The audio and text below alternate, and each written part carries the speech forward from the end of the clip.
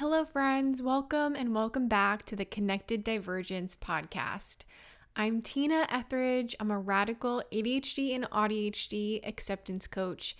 And today on this podcast, we're going to be talking about eating and ADHD. And more specifically, I'm going to be talking about intuitive eating and how it helped me with all of my eating struggles around ADHD before I even knew that I had ADHD. So, to give you some brief history and context, I have struggled with restrictive eating, obsessive thoughts around food, binge eating, eating disorders for as far back as I can really remember, like at least 10 years old. Maybe earlier, but definitely negative body image way earlier, which kind of morphed into some disordered eating, which then morphed into eating disorders. And there were so many factors to this, right? Cultural, societal, structural, systemic factors, like, growing up in the 90s and having a mother who was, always making very negative comments about her body, always trying to lose weight, always being on a diet.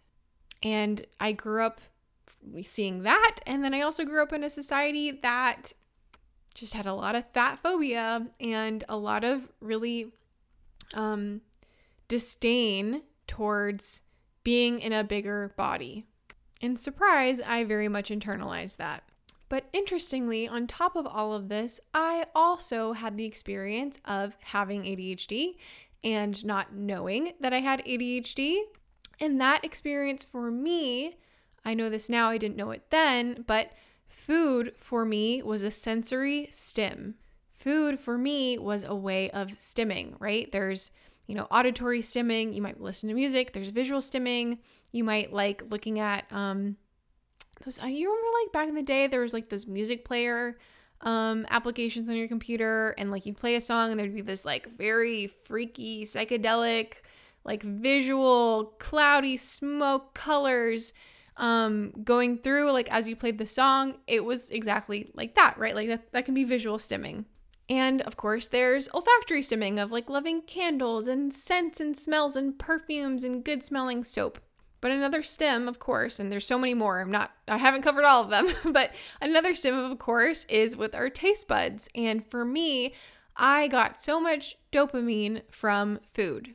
I used food as comfort, and it was a highly accessible, readily available source of comfort for me. I would get home from school feeling completely drained, exhausted, just done, and the first thing I would want to do is I would want to eat. I want to eat and go watch TV and have people leave me the hell alone. Nobody talk to me because I needed to decompress from being on and masking all day long. And I will never forget the moment when I must have been maybe 12 years old and I had gone to my pediatrician and I told her that I was concerned about my weight, which, I was concerned that I was binge eating, right? I was at that point, I was binge eating. Because I was so stressed out about school. And she told me that I needed to stop eating fruit because fruit has a lot of sugar in it. And the cinnamon, raisin bread, and cream cheese that I was eating was also bad for me. And I needed to stop eating that. So, of course, I have this experience of going to a medical professional and feeling a lot of shame, not getting the support and understanding that I really needed. Like, what kind of pediatrician tells people that fruit is bad for you? Anyway, so what ended up progressing for me was the more I, I was stressed about school. I had a lot of pressure on me from my parents about doing well in school, especially my mom. And the more I felt that pressure to keep up, to perform, to mask, to please my teachers and please my parents and everything else, the more I was eating. And I ended up having a lot of binge eating. And when I would experience binge eating, I would try to control it. I would try to fix it. I would try to, have discipline and willpower and just like rein myself in. And it just sort of spiraled to being more and more and more, right? And then I became concerned about my weight. And, I had gained weight because I was trying so hard to stop binging, and that those restrictive thoughts just made me binge even more. And getting to the place where I remember I had this calendar on my wall, this, like monthly calendar. And every day I would tell myself, okay, today's going to be the day. I'm not going to eat today. I'm not going to eat anything today, or I'm going to eat well today. I'm going to eat healthy today. And every single day I would quote unquote fail and lose my quote unquote resolve. And I would draw a red X on the calendar to mark my sign of failure. And I would tell myself, okay, tomorrow's going to be the day. Tomorrow I'm going to get it right. And every single day it was more of the same, right? It was shame. It was self-punishment. It was self-loathing. I would, kind of put out these clothes that I used to fit into as these sort of symbols of reminding myself of, who I should be and the clothes that I should be fitting in. And it was such a horrible time in my life. And the more that I tried to fix it, or, I got the calorie counting apps, I tried to diet, the more I tried to get a rein on it, the worse my binging and my eating disorders became. The binging got worse. I, started to have like some bulimic tendencies. It got really, really bad. But the interesting thing for me, and I recognized this at the time, this was a thought that I had at the time, but it took a long time for me to like really nail it in. The times in my life that I wouldn't think about food, I wouldn't think about dieting, I wouldn't think about, losing weight or trying to exercise to lose weight or anything else, those were the times in my life that I didn't really have any issues with my weight. I didn't even have any challenges. Like it was, my weight wouldn't go up and up and up and up and up. And I wouldn't be in these like terrorized panic spirals. And the reason for that was because I wasn't stressed out, right? I wasn't inducing chronic stress on my body by thinking and obsessing about food and food restriction all day long. And so eventually in my life, I got to a point where I sort of like recognized that, like, wow, the times that I don't try to go on a diet, like I don't end up binge eating. But it didn't really click for me. Like I kind of had awareness around it, but it wasn't logical. It didn't make sense. I didn't have the frameworks or just the foundational knowledge and understanding for me to grasp onto like, okay, this is why this is happening. And so I didn't really fully buy into it. And of course, I experienced a lot more stress and a lot more eating. And so like when I would be stressed out in my life, I would eat more. And being stressed out and then eating more is what would always trigger me to be like, oh my gosh, I have to go on a diet. I have to get this under control. I have to, figure my shit out. So the major points of stress in my life, my mom's passing, going through college, and especially one semester in particular where I took like 3 really difficult classes that took a lot of energy, time, attention. Those were times in my life when I was super stressed out, I was eating a lot, and I also really tried to rein in and restrict the eating, and so it just spiraled to be even more. So that brings us to 2019, 2020. I can't remember when. Maybe 2020 because it was probably during the pandemic. But my brain has, additionally with all of this, my brain has a tendency, a predisposition, shall we say, to hyperfixate on exercising, hyperfixate on the data, the metrics, right? Like I would buy a Fitbit watch and I would get obsessed about the numbers. Oh, I have to hit my 10,000 steps every day. My all or nothing thinking, my optimization thinking would come into play. And I would always think to myself, okay, all or nothing, what is most optimal, what is most ideal, what is, the perfect outcome. And my brain would kind of get into a hyperfixation spiral and do a lot of researching on exercise. And so in 2020, it started off with just me being hyperfixated on exercising. That was it. Like, oh, I want to have fitness. I think it was actually I bought a Fitbit. That's probably actually literally what it was. And I told myself, I just want to hit 10,000 steps a day. And that's it. And then that became, oh, well, I want to hit 10,000 steps and I want to work out. I'm going to start doing a strength training program. And then it became, okay, I want to hit 10,000 steps, do this strength training program and work out for 2 hours, 6 times a week. And then it became, well, if I'm going to do this, I may as well, most optimally, I may as well try to lose weight. And so then it became like a goal of like, okay, here's the number on the scale that I'm trying to hit. And if I'm going to do that, then I should count my calories. And then it became, oh, well, if I want to count my calories, I should try to restrict my calories. And I shouldn't just restrict this many calories. I should restrict even more calories because that's going to get me to my goal weight even faster. And so it was a whole spiral for me. And I got to the point where, I was like on the couch, exhausted, just fatigued, the most fatigue I've experienced in my life, sleeping all day long because I literally wasn't giving my body enough calories for the amount of energy I was expending.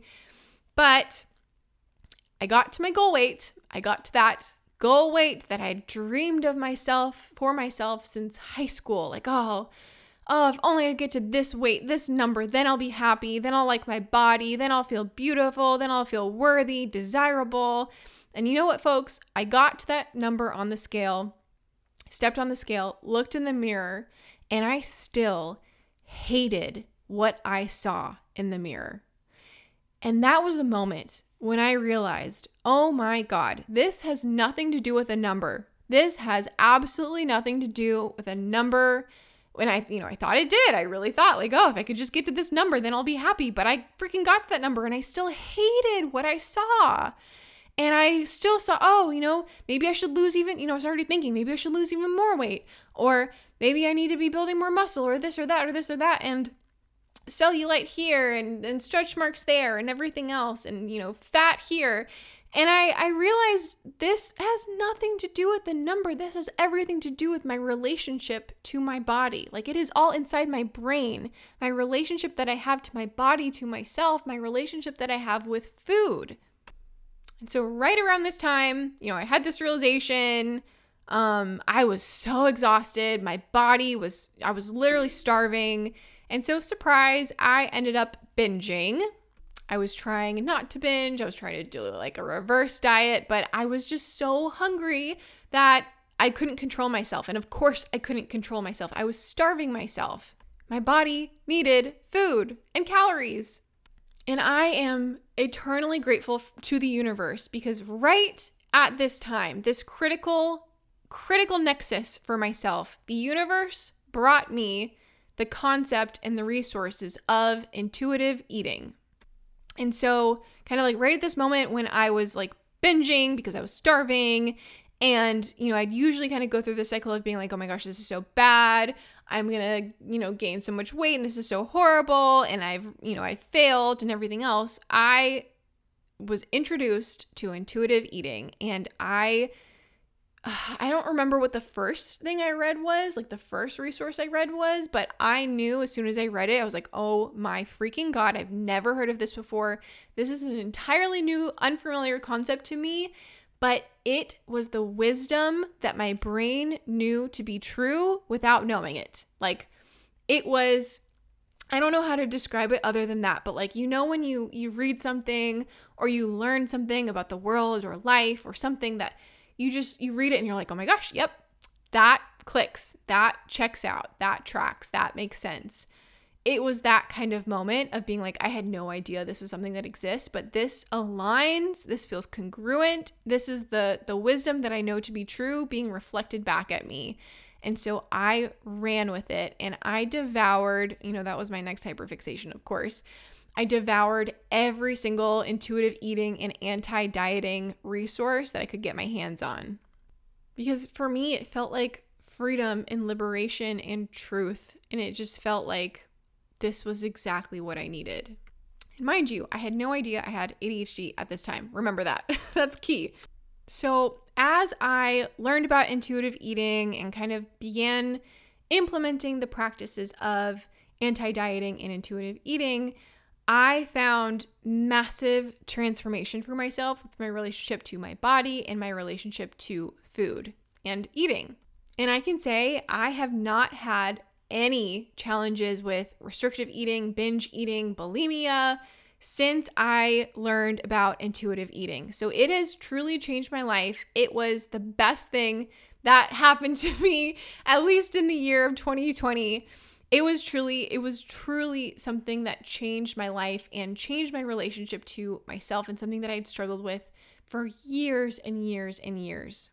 And so now I kind of want to bring in the elements of ADHD, because again, I didn't know it back then. I had no idea that I had ADHD, but I do now. And looking back, a lot of it makes a lot more sense. So having ADHD, like this, food is dopamine, right? Food is dopamine. Food is stimming. Food is comfort, because we're, it's an easy, highly accessible, brain chemical that we can get this sort of like satisfaction and pleasure from eating yummy foods. But that gets expounded when we are also introduced with restrictive behaviors and, culturally normalized restriction. I mean, we've been told our whole lives we need to have more discipline. We just need to be disciplined. We need to have more willpower. Just do it. Just get it done. And here we are again when it comes to food. Just stop. Just don't eat it. Just go on a diet. It's the same thing being played over again in this other facet of life. And so I'm going to share with you how my brain is wired, and you may or may not resonate with it, but here's what it was like for me. When I would restrict my food, trying to go on a diet, saying, I can only have this many calories, or saying I can only eat these certain food groups. Again, my all or nothing thinking comes into play. My optimization thinking comes in full force. And what ends up happening is, by restricting food, certain foods, right, the bad food, quote unquote bad foods, the quote unquote off limit foods, they then become precious and sacred, and they get put up on a pedestal, right? Oh, this is special. This is something that we're not supposed to have. This is something that we shouldn't have. This is something that's bad to have. And guess what happens when we do that, especially having ADHD, especially being neurodivergent? What happens? Our brain is going to rebel against that, right? We say, ooh, this is special and you can't have it. Our brain's gonna be like, oh my gosh, I have to have this. I want it even more now. So by putting certain foods on this pedestal, or restricting foods, or saying we shouldn't have these foods, it inherently makes them high dopamine rewards for our brain. So like that dopamine button, you hit the dopamine button and we get way more from it. And so for me, what ends up happening with intuitively eating and anti-dieting is there are no super special foods. There are no foods that are off limits. There is nothing. It's like abundance mindset over a scarcity mindset, right?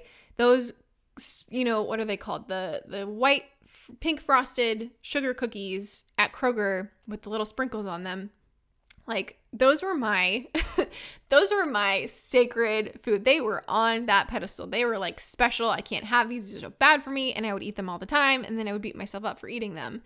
And yet when I practiced anti-dieting, and I said to myself, okay, Tina, you can have these cookies whenever you want them. You can have as many as you want. They are always going to be available to you. They are always going to be in the house. What ended up happening was, yes, at first it'd be like, oh my God, what? This is in the house? I'm going to eat the whole box and feel so sick because it was so much sugar. And then, eat half the box and do that for a while. And then I get to the point where I was like, you know what? I'm just going to have like maybe 4 cookies. And then maybe 2 cookies, and then maybe 1 cookie. And now I literally walk past those pink frosted sugar cookies in the grocery store every time I go. And I'm like, you know what? I'm good.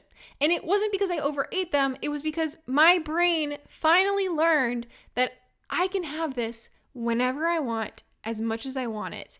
And so it got lowered from the pedestal. It's not sparkly and shiny anymore. It's just food. It's just food. And now I feel that way about all foods. I have Sour Patch Kids in my cabinet right this second. And I have had them in my cabinet for over a month now because I have learned, right, okay, I can have as much of this as I want whenever I want it. Like if I run out of it, I will go to the grocery store and buy more. Like that level of nervous system safety around food has now allowed me to get more intuitive with my eating. And so I will eat things like this and these cookies and everything else. And I'll hit a point where I feel like, you know what? I'm good. You know what? I've had enough. You know what? I'm satiated. I'm full. I'm satisfied. And be able to put them back because that's what feels like I want to do, rather than feeling like, oh my gosh, here's this special thing that it's bad for me that I shouldn't be having. And again, having that be a high dopamine reward and ending up binging. So what I'm here to say is intuitive eating and anti-dieting, if you have ADHD, if you are neurodivergent and you have struggled with disordered eating or restrictive food behaviors, for me has been a wonderful thing, an incredible resource, something that I never knew about. And if you've experienced this too, this might be something worth learning more about, worth exploring, worth researching. Do your own research. I will happily offer some resources in the show notes for my favorite books. Actually my two favorite books, I'll tell you right now. The first one is The Anti-Diet by Christy Harrison. And this book is filled with a lot of science papers and journal articles and things like that, which my science brain absolutely loved. And the other one was, I'm gonna have to look it up later, but it was another book that was a little bit more conversational, a little bit more appealing to the emotional, the human, the familiar side of it. I'm not sure what the right word is there, and that book was really helpful for my brain as well. And then, of course, there are so many intuitive eating and anti-diet dietitians and nutritionists and people on Instagram, and following them has been super helpful. Along with following, again, I think it's really important for the changes that we want to make in our lives. It's really important to curate our environment, right? So if we're trying to make a change, having the same environment or looking at the same Instagram posts of, the people that have this old mindset or this old neural network that we've been exposed to and have been practicing and habituating, that's less helpful when we want to make a brain change. When we want to make a brain change, we want to expose ourselves as much as possible to resources and insights and people who carry this new mindset and this new neural network that we want to develop, that we want to practice, that we want to reinforce and habituate. So following body positive, fat positive accounts, following people who are practicing body neutrality or are anti-fat phobia, like that can all be super, super helpful. And then one more experience that I want to add to this, because I do think it's relevant, was my experience around food when I first started my ADHD medication, my stimulant medication, Adderall extended release.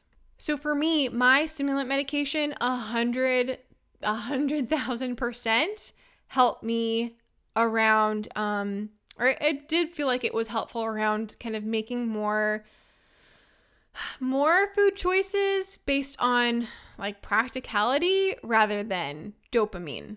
So this is something that I feel like I'd already figured out pretty solidly because I'd been practicing anti-dieting and intuitive eating for so long. But when I first did get stimulant medication, it just felt like even easier to kind of make those choices around food, those intuitive choices around food. So that was just kind of like more reinforcement of like, yep, makes sense. And interestingly, side note, but interestingly, Vyvanse is a stimulant medication that's like the FDA prescribes it for people with binge eating disorder. Like, isn't that kind of interesting? I had binge eating disorder. Wonder why? That being said, for me, I eventually got to the point as my stimulant medication dose increased where I experienced loss of appetite as a side effect. And so I would just literally not feel hungry, like not have any desire to eat food. Like the idea of eating food was just so unappealing to me for hours until my medication wore off. And then after my medication wore off, I would be really hungry. So I would eat a lot, but I never considered that binging. It wasn't binging in my eyes because I was just eating the amount of food that my body like needed for the day, just all in one sitting for the most part. So it didn't feel like binging. It wasn't binging. And I look back and I think that that sort of mindset and perspective really reframes a lot of moments for me when I was basically starving myself and then I'd binge. But the difference there was like those binges when I was restricting food were like uncontrollable, like could not stop eating to the point of being so sick and just like shoveling more and more and more food into my mouth and just being like unable to stop, versus, you know, when I would eat food after my stimulant would wear off, I would eat a lot of food, but I would still hit a point where I felt satiated, and I would still hit a point where I'd be like, cool, yep, okay, I feel good. So it was different. And I don't want to speak too much about this because I'm not a qualified nutritionist or dietitian, and I would much rather point you to those resources for you to learn about them. But my most basic process for intuitive eating, and I wouldn't recommend you do this without doing your own research, but for me, it was giving myself permission to eat the foods that I wanted, that I craved, as much of them as I wanted, for as long as I needed to. No food was off the table. I had full permission to eat. And in doing so, it created nervous system safety in my body around food. And it taught me that, like, okay, like I'm not, it wasn't that necessarily I was physically starving, but it was like mentally I was starving. Mentally I was restricting. Mentally I was, putting foods that were off limits. And by making no foods off limits and honoring my cravings and letting myself eat the food that was, I was quote unquote not supposed to eat, that is what really healed my relationship with food and got me to a place of, I would use the word food freedom because that's what it feels like. It used to be that I would think all day long about food and I would obsess over food and I would just dream and imagine, like, what am I going to eat? And now food is such a small part of my daily thinking. It's just a very, it's just like, I don't know if I would use the word normal, but it just feels very peaceful and it feels very calm. So I wanted to share this experience with you. I will share more about this in the future. I would say now, where I am now, my sort of like relationship with food has changed even more since then, but this was a really critical part of my journey even before I knew I had ADHD, but knowing I have ADHD made so much more sense. So I will share some resources with you in the show notes if you are interested in learning more. Thank you guys so much for listening. I hope this episode was helpful, and I will see you guys next week. Take care. Bye.